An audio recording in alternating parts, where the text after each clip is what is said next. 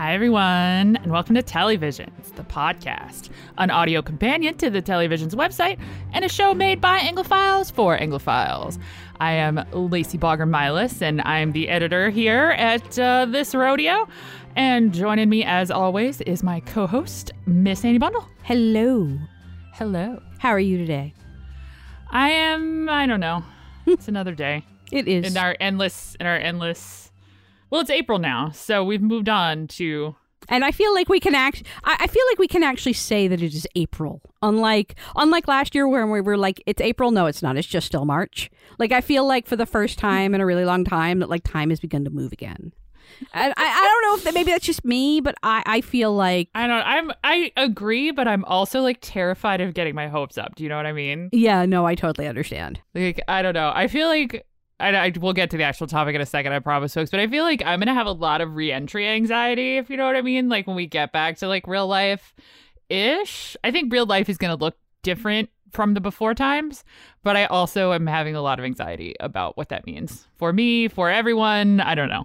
I think everyone is going to have that, though, like to at least some extent, even if they don't know it, even if they're not self-aware enough to feel it. Maybe they'll even have like opposite reactions, like, you know. Oh, yeah, where they're like, I'm going to go to a bar every night because I can now. Yeah, exactly. 20-year-old me would have probably done that. Yeah. Now I'm just tired. So honestly, like, I feel like everyone's going to have some kind of like mental response to this, whether or not they know it. And it's just a matter of which side of the line you fall on and how much you let it control your actions.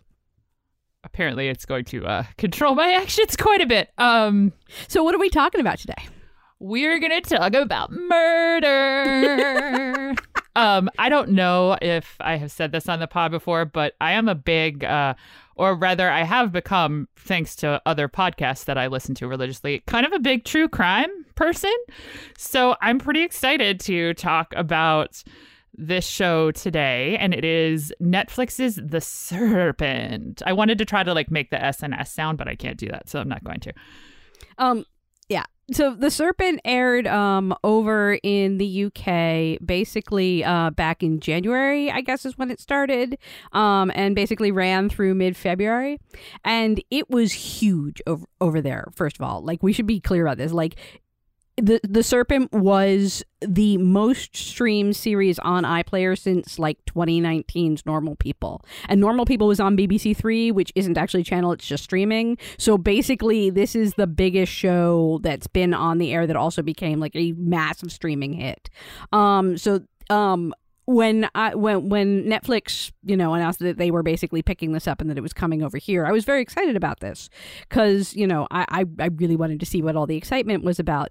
Now, unlike you, I'm not a true crime fan. I love detective fiction. Oh my gosh, people listening, please email me all your favorite true crime podcasts. I have so many recommendations. I am not as big a true crime fan as you are. I do like detective fiction, though, and I really love period pieces. And one of the things about this that was to me a big selling point is that it is a period piece set in a very specific time and place that we don't talk about or really like see in American media ever. Well, and also as somebody who does love true crime stories, I had actually very little knowledge of the serial killer that this show is about, based on, tells the story of. I don't know. I always struggle with how to talk about some of this stuff because I don't want to like glamorize a mass murderer, which the show does do a little bit at times.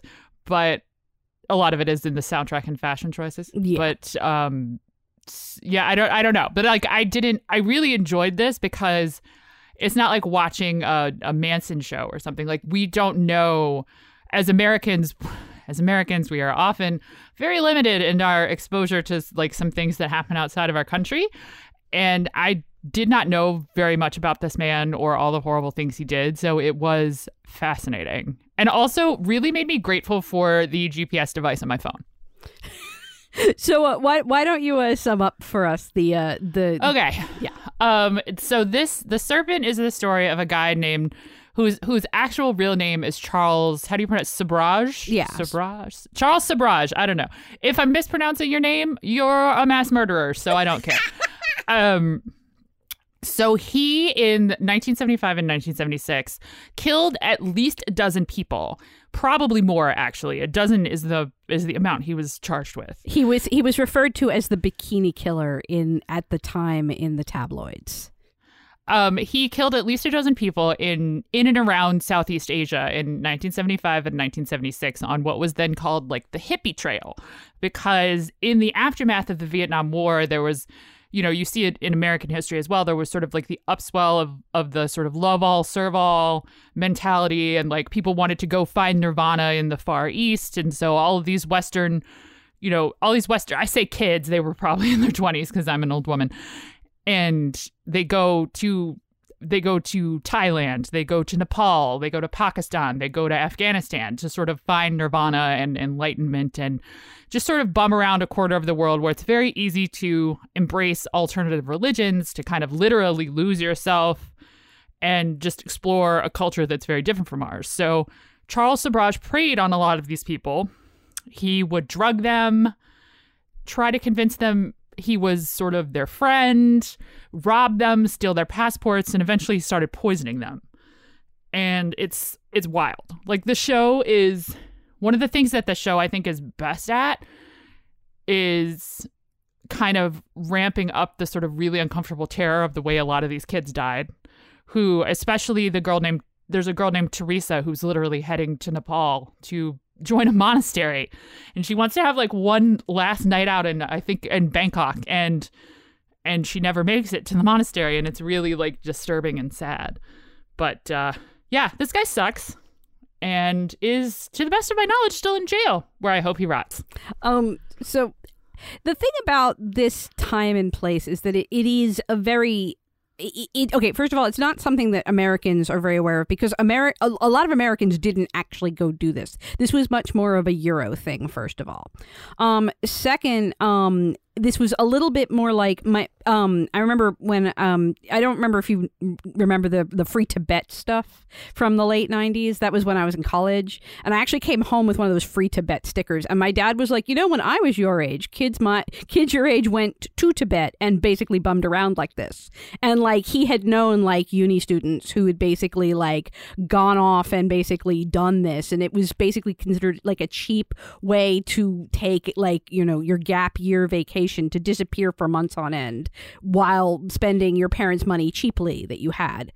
And so like I'd always sort of known that this was sort of a thing, but I never really quite understood it until I watched this show. Like, I really felt like for the first time I understood like what it was that my dad was referring to when he told me about this, that it was this kind of like end of empire. Like, there's almost this level of like real privilege among these white kids who basically go to this country and sort of just bum around in it with no like, because the drugs are cheap and it's easy to live, and you just sort of live in a flop house and you don't really care whether or not you're clean, and that, which is truly what Sobhraj counted on, I think, because he counted on everybody who was already there not even noticing what was happening to these people, because they were sort of, disposable a little bit. Like, oh, another Westerner just did too many drugs. Yeah, exactly. And that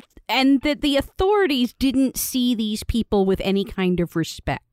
That these were basically badly behaved kids, spoiled white kids who had money and didn't want to like actually go work for a living. So they came here and hung out in the heat and smoked a lot of weed and partied a bunch and had lots of sex and were basically like non-responsible citizens. And so like, one of the things that our hero Herman, who is the Dutch attaché who sort of like glommed onto Charles and discovered these cases and sort of put the whole thing together, because a pair of Dutch backpackers disappeared. Yeah, in the first episode, a pair of Dutch backpackers, Willem and Lena, basically die in front of us, killed by Charles and his girlfriend Marie, and who goes by Monique, and their helper AJ. Like,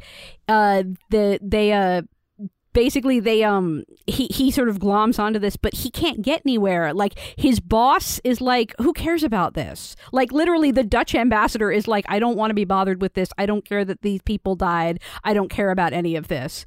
And like every single person that he tries to bring the case to, they're like, who cares about the long hairs? So a few long hairs died, whatever. Like, it's not, these are not like real people to them that are worthy. They're not citizens worthy of like seeking out justice for, you know, because they basically were coming to live this sort of privileged life and get away from it all, and not and weren't going on proper vacations. They weren't going on, you know, they weren't being respectable. So I thought the show really caught that sort of attitude and that reality of the situation really well in the way it's shot and in the music and in just the feeling. Like, I felt very much like I really got the sense of what this place was at that time. I agree. That being said, like, as I said, true crime is not really quite my thing. And, you know, for a very long time, I used to write about Game of Thrones all the time. People would come up to me and they would need to tell me that, well, I watched the first episode of Game of Thrones and this is not for me. And I always never understood why people did that. And I'm saying that because I watched the first episode of The Sherpa and I was like, oh God, this is not for me. Is it because of the murder? Yeah, the murder. It's not just the murder. It's the way that, like, and as you said, like, there's a level where the show really sort of shows you the dawning horror of how these people died. Like, watching Willem and Lena in that first episode writhe in poison pain in bed because they've been poisoned. And, like, beg people for help, like beg Marie to save them. Yeah, like, they know they're dying and they don't know what's wrong and they don't know why their stomach won't stop hurting and they don't understand why they can't keep food down or can't keep food in, and and they don't know what's wrong with them. It's just, like, everything about it is just so uncomfortable and so terrible. And, like, I get that this is supposed to basically, like, unglamorize what he did, but at the same time, I was like, after the first episode, I was like, I have 7 more episodes of watching people writhing to death in bed. Like, I was like, oh God, I don't know if I can do this. I mean, not every episode, but it's a lot. But it's a lot. The big thing I think we have to tell people about is this is a show I think that does work better as a binge.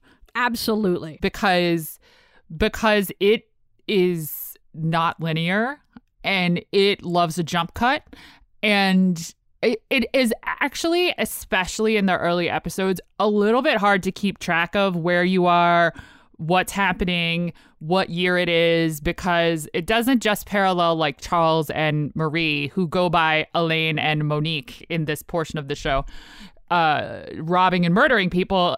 Like, then it'll jump like several years. Like, there are a lot of title cards that are like 3 months later, 2 years earlier, 2 years later. Like, it jumps around a lot in time, and I don't know if I think that's always to the show's benefit, especially in the early episodes. I'm almost positive it's not. But if you're binging it, it's easier to take.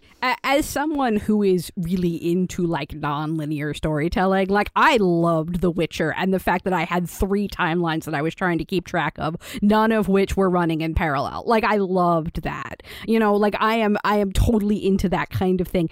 And I found this too much. Like, it was just too much.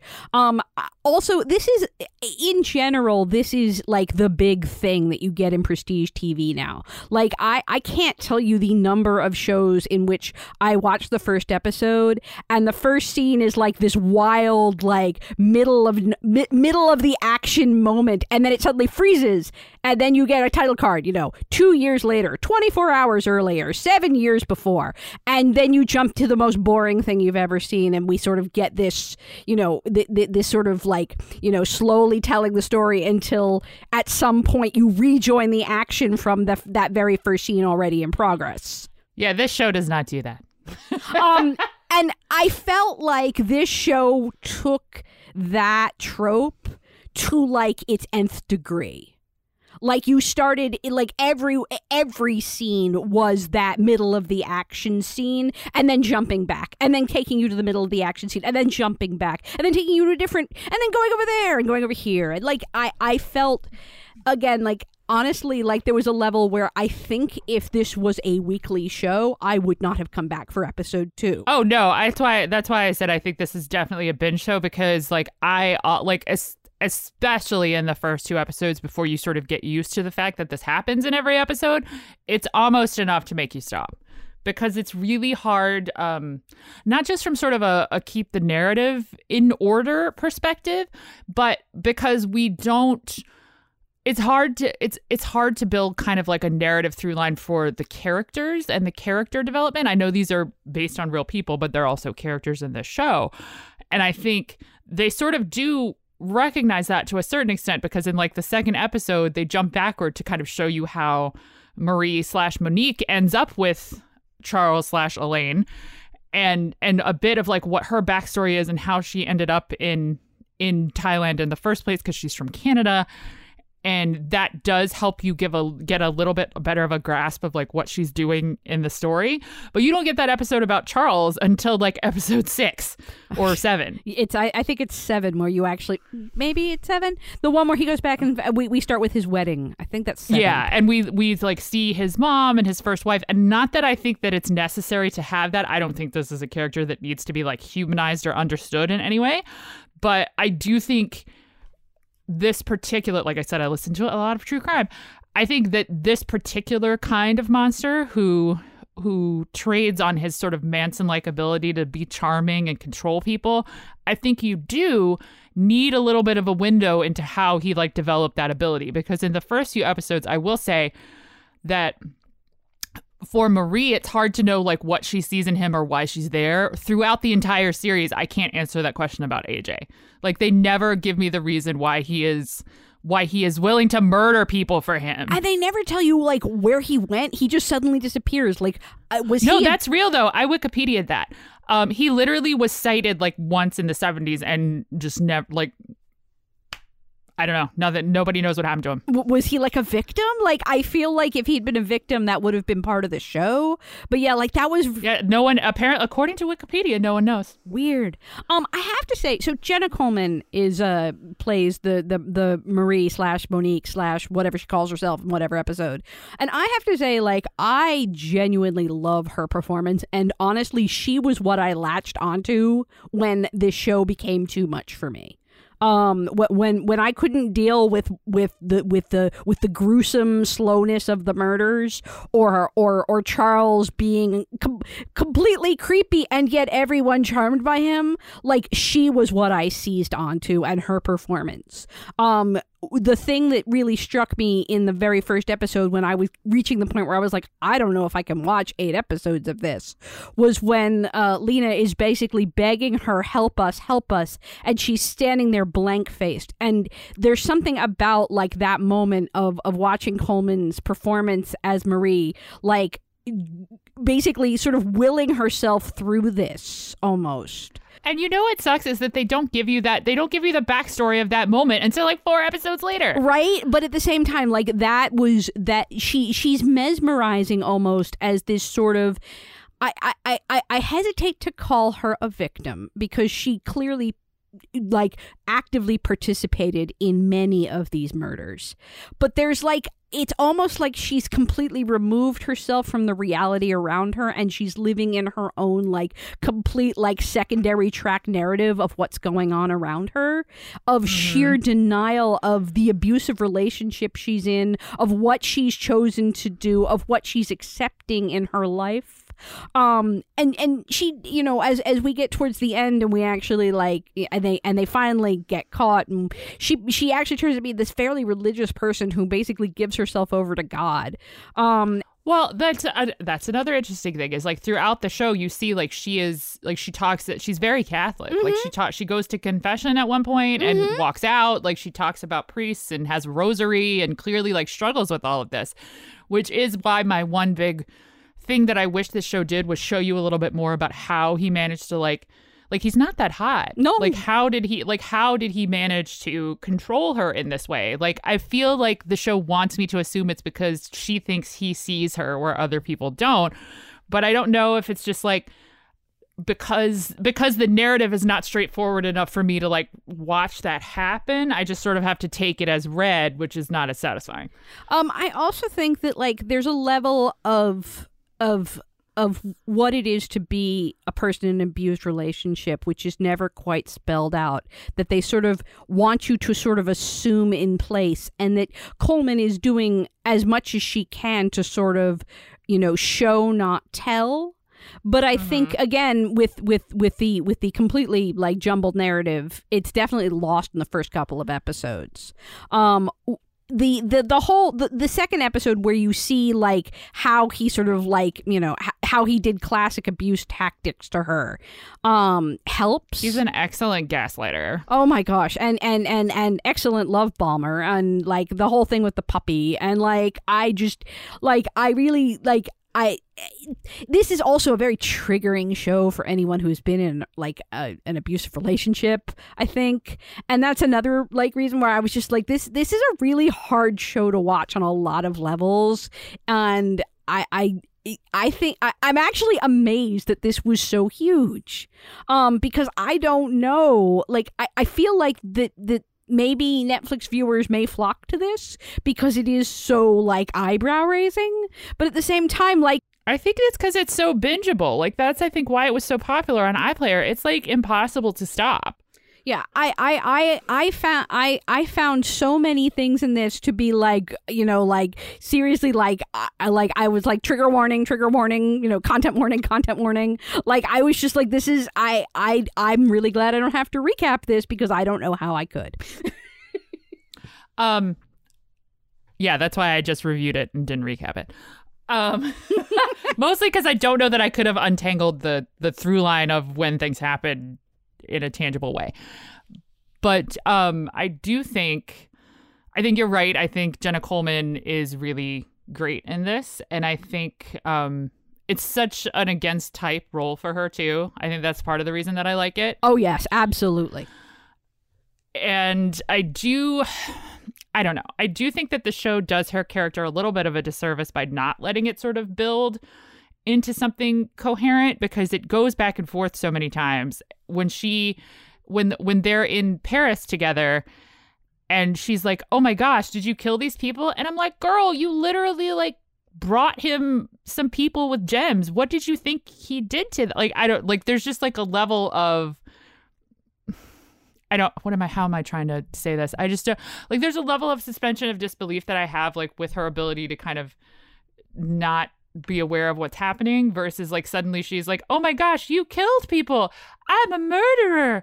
And I'm like, you literally like, no, you like there's this extended sequence where she like catfishes some people, right? Like and that's what I mean by like she lives like a completely different narrative than what's actually like. She has her own utter like interior narrative of what's happening around her that really denies the reality of what's happening around her. Like at one point, I think somebody says to her, like, how did you get here? And she basically says, oh, I was on vacation. And I'm like, dude, like you like that is not even. And like there is a moment.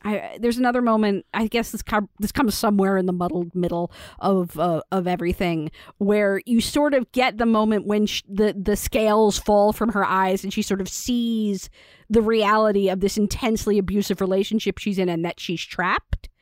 And then literally like the next sequence is her and him killing a bunch more people like in a row in a montage. And like the montages like that, by the way, are the hardest part of this show to take because they are the moment when this stuff becomes sort of romanticized in a way. Like it's a very tropey thing to do, to have like, the two murderers getting away with it. And like, I mean, and it doesn't help that they like are wearing banging outfits. Like the soundtrack is killer. Like it really does have like a Natural Born Killers vibe at certain times. Right. Which I think is fine if that's the kind of story you're telling, but I don't think that's what this show is. And I think, yeah, it gets a little messy. And I know like we've really been in the past year or two, we've really been like in a run with shows like this that tell true crime stories that really work hard to not glamorize the murderers, to really focus on the victims, and to really show you not just what monsters these people were, but like how many tangential lives they destroy, in addition to the people whose lives they literally take away. Like Des does a really great job of this, and so does what was the one on HBO Max recently? White House Farm. Oh, the murders at White House Farm. Like they're really conscientious about stuff like that. Like it's not the point of the story is not to sort of dazzle you with the Dexter-like abilities of this person who was real and did take real people's lives. And I think The Serpent tries to have it a little bit both ways at various points, and it's disturbing. I would also say that it does the same thing with Herman, and I can't think of the girl, Angela. The two of them. She's German. You have to say it the German way. Angela. The two of them, like, their relationship and how their relationship basically almost implodes from his obsession with finding this guy is another plot point that the show keeps returning to over and over again. That this guy is basically, he's on this quest for justice, but it's also destroying his life. But then again, at the end, when we do finally get Charles in jail and he really does get caught, and Herman's obsession means that all these years later, like 20 years later, he still has the evidence in a box somewhere and can come up with it. And and he like gets these people justice. Right. And then he gets these people justice. So there's, it's sort of like, again, the show tries to have it both ways with this, is he a hero or is he obsessed? Well, he's both. But he's all, this was terrible of him. He basically ruined his career by doing this. He basically screwed up his relationship by doing this, and yet he also gets justice in the end too. So it's sort of like it doesn't quite know if it doesn't quite know if it wants it to be like we. And I appreciate. Yeah, it's like it doesn't really know how it wants its audience to feel. And I'm thinking specifically, there's a sequence. I'm gonna have to put a big spoiler warning on this because I'm just talking about spoilers everywhere. There's a sequence where Monique and Alon and AJ all get arrested. Oh, right. And this is like very early in the story. Like this is like midway through the story. And part of like reading context clues, you're like, this is episode 5. There's no way this is like where they get arrested. And the sequence of that, like literally there's a sequence where they just walk out of jail. Mm-hmm. And they walk out of jail and there's like it's like slow-mo and there's a banging soundtrack underneath them. And it feels like... And it's because Charles knew how to play the system because at this point, because he'd thought it all through, because he'd been in jail in India before, he'd been arrested before, and he knew like the system and he'd figured out how to play it. So when they do get arrested, he knows exactly what to say and exactly how to fight these people. And because basically there's a whole thing about how he's not actually white and that some of the racist stuff he did is he experienced is part of what drove him to become this, or at least in his eyes is his excuse. But there's a level of, well, we're the white people and you're not, so we can just kind of walk out of here now. And the cops just kind of bow to it. Yeah. Well, I mean, I sort of get the undercurrent of corruption and how easily bribable all these sort of Thai police are. My complaint was more of the framing of their kind of exit from jail as like this sort of heroic thing, which is uncomfortable because they all belong in jail. Oh yeah. And frustrating because you want Herman to win, and you want him and Angela to really like take these people down. And nobody's helping them whatsoever. And there's almost a level where, of course, he becomes massively obsessed and will not like let a single bit of evidence like get out of his possession because he can't trust anybody. But at the same time, that's also terrible because he's completely destroying his life. And it's really hard to know, like. And you wonder if like his partner was like, yeah, he should have just shot him. Right? Like, I am not advocating murder. Right? Like And I get that, like, that making complicated figures like this is part of prestige TV. You don't want simple, heroes and simple villains. I mean, you wouldn't get 8 episodes out of the show if you didn't try to humanize is the wrong word, but it's something close to that, like to 3-dimensional, to make monsters 3-dimensional. Like, you wouldn't get 8 episodes of a show if you were just like, this man murdered a bunch of people, he is bad, which is true. But there's a level of onioning that is that is almost too much here. If you know what I mean. Like there's just you don't need to over onionize with all the layers. Do you know what I mean? Yeah. Well, and at least like not in the order in which they're presented. I think you can tell the story of how a person who has experienced all of these terrible things, because I don't think the show tries to excuse him by saying he had a terrible childhood and an abusive relationship with his parents, but it does, it's part of the reason why he is the way he is, and it's part of the reason that he learned how to manipulate people so thoroughly, but you don't find that information out until it's almost like not even useful anymore. Right. And the same thing with the wife and the wife Juliet, who is almost spitting image of Marie/Monique. And like apparently like she left him, and that was sort of one of the driving things that put him on this path. And like when he goes back to her, like she looks at Monique and she goes, she looks just like me. And he goes, well, yes. And like, it's weird and creepy and obsessive. But at the same time, like, I'm not sure if that's supposed to make him sympathetic to me or not. And like, she comes back. I think there is a difference between like a piece of factual information being shared and it being intended to make you feel a certain way about him. Like, I can fully still feel that he is a monster while understanding the pieces that have built the monster, if you know what I mean. Because I do think, rightly or wrongly, and maybe this is maybe this is like the way it has to be, I feel like Charles is the person with the least interiority in the show. And maybe that's a good thing, because I think his interiority is probably terrible. But also it makes it really hard to see why people follow him. Do you know what I mean? Like, he's supposed to be this really, like, he's not that charming. And like, it is interesting to watch him sort of switch personas around people. Like, that is very fascinating, but there's also no underpinning for how or why he learned to do that. I don't know if I'm describing my problem with this, but I feel like he is very serpent-like, but because he like sheds different skins all the time. He becomes different people, but I don't know if the point of the story is that there isn't anything at the center, and that's why he's so terrifying, or not. I don't know. That was a lot of words to not say a lot, I think.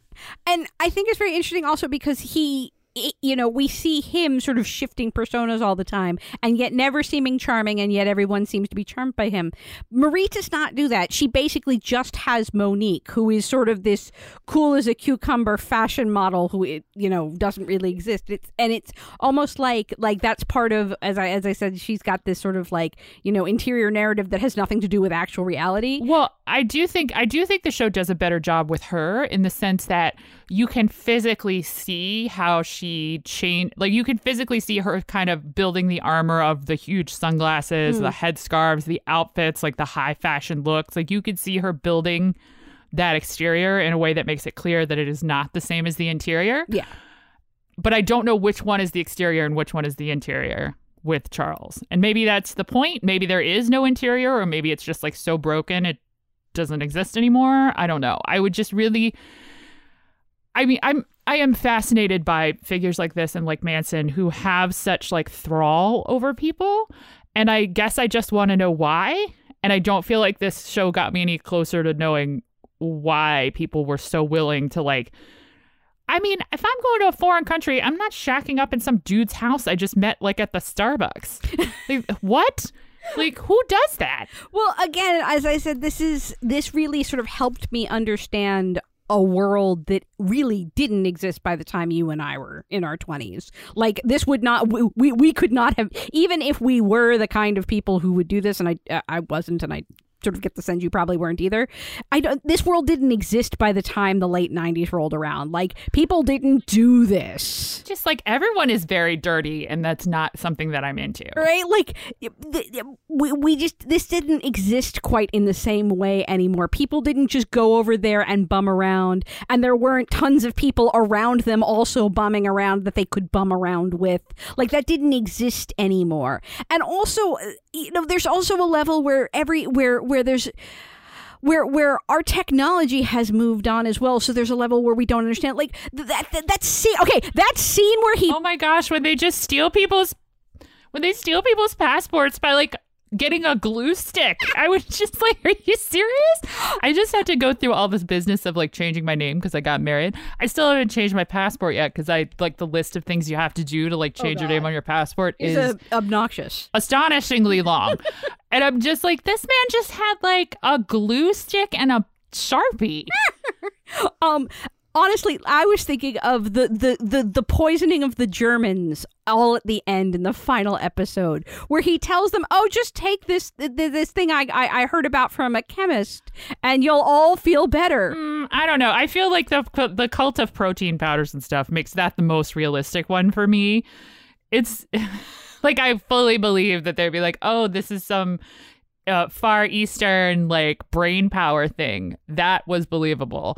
I mean, some of the other stuff, like when he's very clearly like putting pills in people's drinks, like I know people get roofied all the time and this still happens, but it's just like it feels so obvious. Right. And I think also because, when I went to clubs, I was always very aware that being roofied could happen at any time. Right. Like, don't let a stranger hold your drink. Right. Don't take a drink from a stranger. Like, honestly, like really. If somebody wants to buy you a drink, get them to get it directly from the bartender. Stand there while they do it. These are lady safety tips that women know. Right. And like, I feel like there's a level where this wasn't as prevalent in those times. And maybe, like I said, you will be so glad for the GPS on your phone. Right? Like there's just so much of this is all. I don't know if he could pull this off today.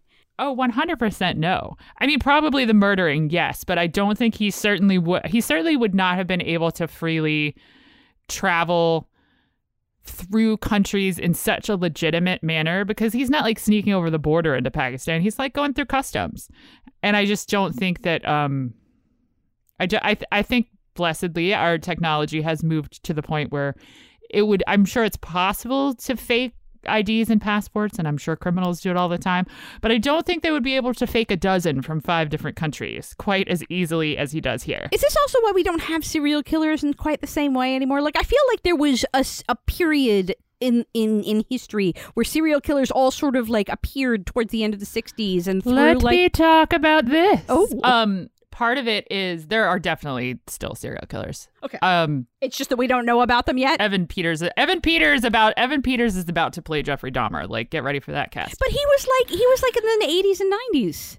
But I do think another reason I think that someone operating like Sabraj did today would not work is because everybody would be documenting their travels on social media. And so you would be like, here I am in Kathmandu. And people would have like a more immediate real-time kind of map of where you were. So it would be part of the reason he got away with so many of these things is just that somebody disappearing in the Far East was not like shocking. You know, like people go there to find themselves and they just never come back. And nowadays people would be like, oh, he hasn't updated his Insta in like however many days or blah, blah, blah. So I think the ubiquity of technology has really helped with that. I also think we have better DNA testing. We have better blood analysis. Like sort of the technology of capturing bad people has gotten better as well. I'm sure there are still people doing terrible things. And a lot of times, one of the things that I've learned from my true crime spree is a lot of times when somebody does a bunch of murders and then stops doing murders, it's because they went to jail on a different crime. So I don't know. There are monsters in the world. Maybe they have adapted to technology. I don't know. Yeah, I am very glad that the show sort of runs through it at the very end. The show runs through like what happened to all of these characters, and one of the things it tells you is that Charles is basically in jail and has been in jail and isn't going anywhere, and is basically probably going to die there at this point, which is probably the most satisfying thing. But honestly, there's a level where I don't feel like. Okay, you know how it says it? Okay, at the very end it says it basically dedicates the show to all the all the dreamers who didn't come home. Yeah, something to that effect. I wish that instead they had actually just named the people who died. I wish that I agree with you. I actually think they could have done both. I think they could have had that be like the top thing and then have people's names. Maybe they don't know all their names. That did in Des, for example, he killed a bunch of people. Des Nielsen, he was Scottish, a serial killer. He killed a bunch of people. He killed so many people that he couldn't remember them all. And he preyed on like homeless people, poor kids in London in the 80s who were kind of off the grid anyway. So like he never knew who they were. So he killed a ton of people whose names we still don't know to this day. So it's possible they don't know. And that's of course assuming that the 12 are the only ones, which I doubt. Right. Like, no, I believe when I was sort of reading stuff, I think he was like something to the effect of 3 dozen, that he could be responsible for up to like 3 dozen murders or something like that. Like something really like some real kind of like astonishing number of people who disappeared, who we don't know if we can assign to him because no one really knows what happens to them or who they were. And I get that, but I feel like... because the show made me so angry on their behalf that I wasn't quite given the satisfaction. Like seeing him finally go to jail and seeing like Herman run to his boxes and find like the exact piece of paper he needs and faxing it over there and it getting there in time was really great and all. But this show is great at like tension. I will give it that. Like it's really good at. I'm always impressed. I will let you finish your thought in a second, but I'm always impressed by shows where I know the ending that still make me question whether the ending that I know is the truth will happen. And that happened several times in this story. I absolutely agree with that, but I was so angry at how everyone had sort of dropped the ball and let this dude get away with this for so long that it almost felt like an afterthought that he'd finally gotten into jail and was done. Like I was just, it didn't feel satisfying. And I don't know if, and that was one of those moments where it's like, well, maybe that's how true crime just is and I'm just not into it. And this is one of the reasons why. I mean, sometimes I think it depends on who's telling the story and like what the point of the story is. I don't know if you have read, you probably haven't, a book called I'll Be Gone in the Dark. I have heard of it. I have not actually read it, but I do know a lot of people who have. It's really, really good. And it's very centered on the Golden State Killer's victims. And that's right. A bunch of my friends read it and were actually talking about how obsessed. Oh, it was so good. But how obsessed she comes across in it. And how like. Oh, yeah. She's very Herman in that way. Yeah. But it's Patton Oswalt's late wife who did it. And she really, I think, I don't know that anyone will ever be able to prove this, but I fully believe that it was the obsessive work that she did here that really helped bring this man who raped dozens of people and murdered more on top of that, like, to justice. And I mean, that's a legacy, I think. She passed away before he was arrested, but like that's a very centered on I think there's a genre of true crime that's very into who are these people that did the thing, and then there's another lane that's very like who are these people this monster did the thing to. And sometimes those things intersect and sometimes they don't. It depends. Like there are a lot of questions about who, like the Atlanta child murders, for example. There's a man in jail for that they pretty much have we're pretty sure that he's the one that did it, but he might not be. I mean, I'm pretty sure he is. He just says he's not, and I think he's a liar. But like there's a very like it depends like what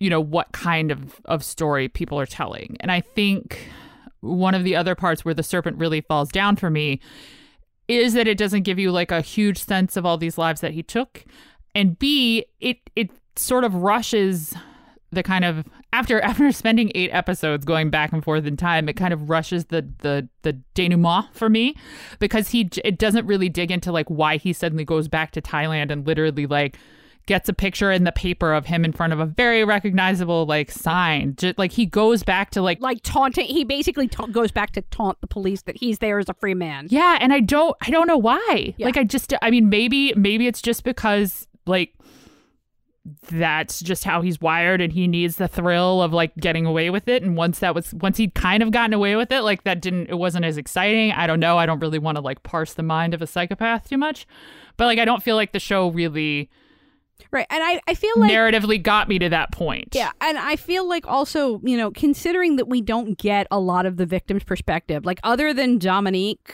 I think is the guy who is the one who actually manages to get home. Yeah. The one that actually gets out. Yeah. Like other than him, like we get a lot of people laying around writhing in bed, holding their tummies, but that's about it. Like we don't get a lot of their backstory. We don't get a lot of sympathy towards them, a lot of their point of views.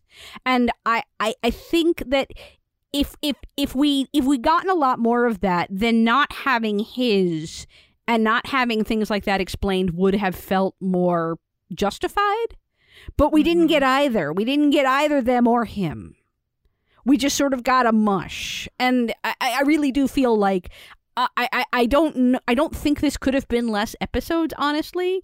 But at the same time, I feel like after the second episode, I couldn't tell you anything with any specificity what happened in episode 3 as opposed to episode 5 as opposed to episode. Like I said, it is a binge show. Yeah, it's a mush. That is particularly what you just said. That is why it's like a binge show, because it's sort of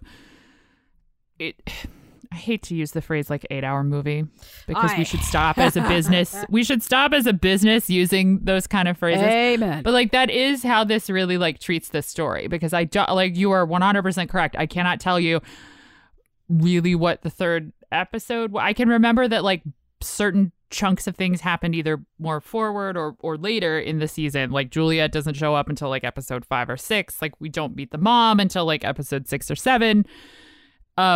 They definitely ditch AJ in like episode 6, and it's like, but other than that, like I can't. Yeah, all of the victims are sort of a blur, right? And except for the one that stuck with me is the American girl who was going to Nepal. She was in the first episode. Oh, right. Like, but there's also the other one that the one I don't remember her name. The one that kind of becomes like their mole with Natalie.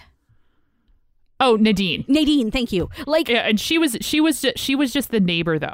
Oh, that's right. Okay. I don't think she was ever like part of the murder cult. She just lived in the same complex, and I guess was. But she's sort of their spy on the inside in a way. And like, yeah, that's right. Hercules Mulligan. Sorry, I couldn't help myself.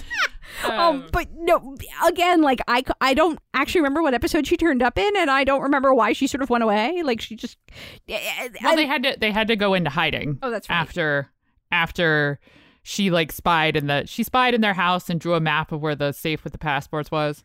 Oh, right. Yeah, but again, like I don't remember any of that like until you tell me that, because it's sort of all a mush. And like, yeah. So that anyway.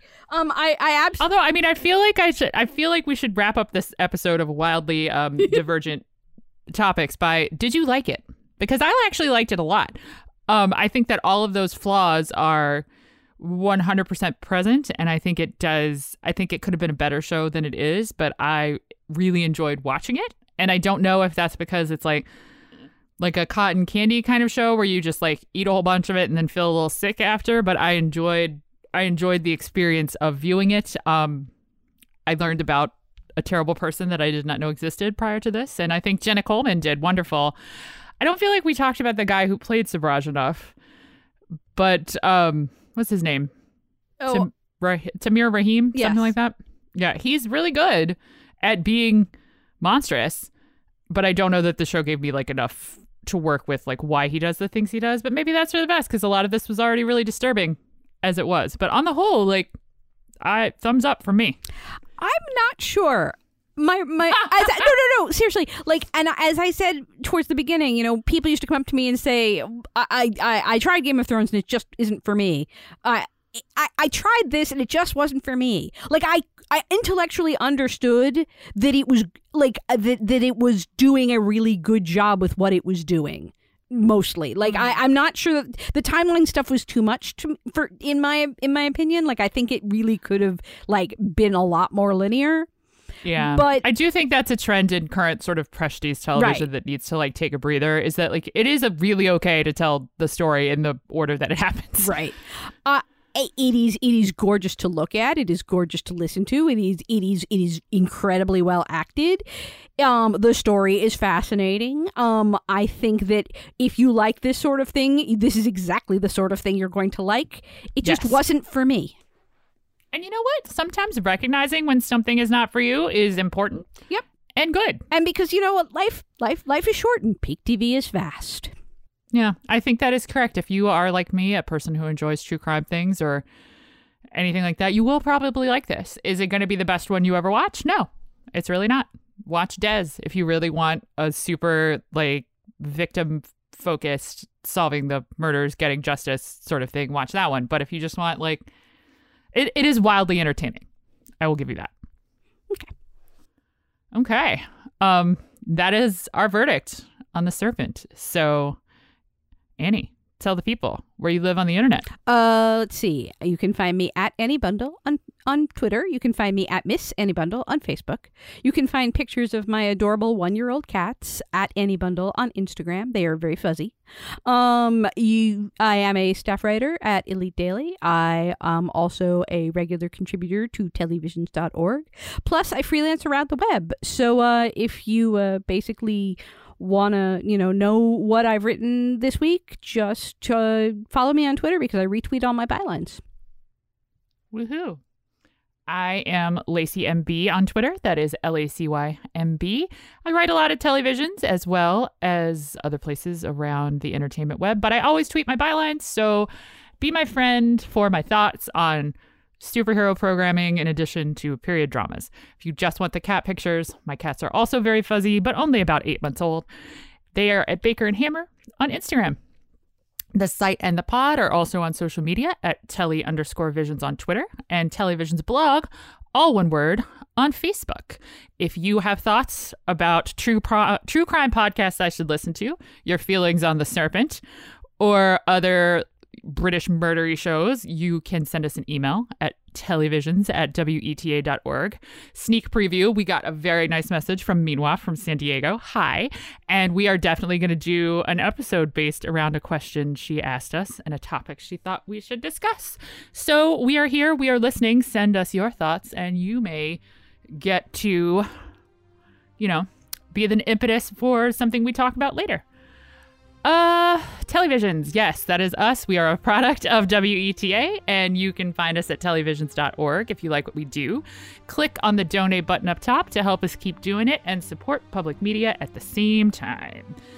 It is spring where we are. People are getting vaccinated. The birds are singing. It's suddenly 80 degrees in the DC area. I don't know. It's really warm. We live in a swamp. This was a mistake. But, as per usual, as we head into another COVID summer, hopefully it will be a slightly less terrible COVID summer, but do what you can do to protect yourselves and everyone else. Wear a mask, social distance, take hand sanitizer, wash your hands, and please, please, please get vaccinated as soon as you are eligible to do so. We are all in this together, and we are only going to get out of it together. And until then, we'll be here live from my bedroom floor talking about stuff. So we'll see you next week. Thanks for listening.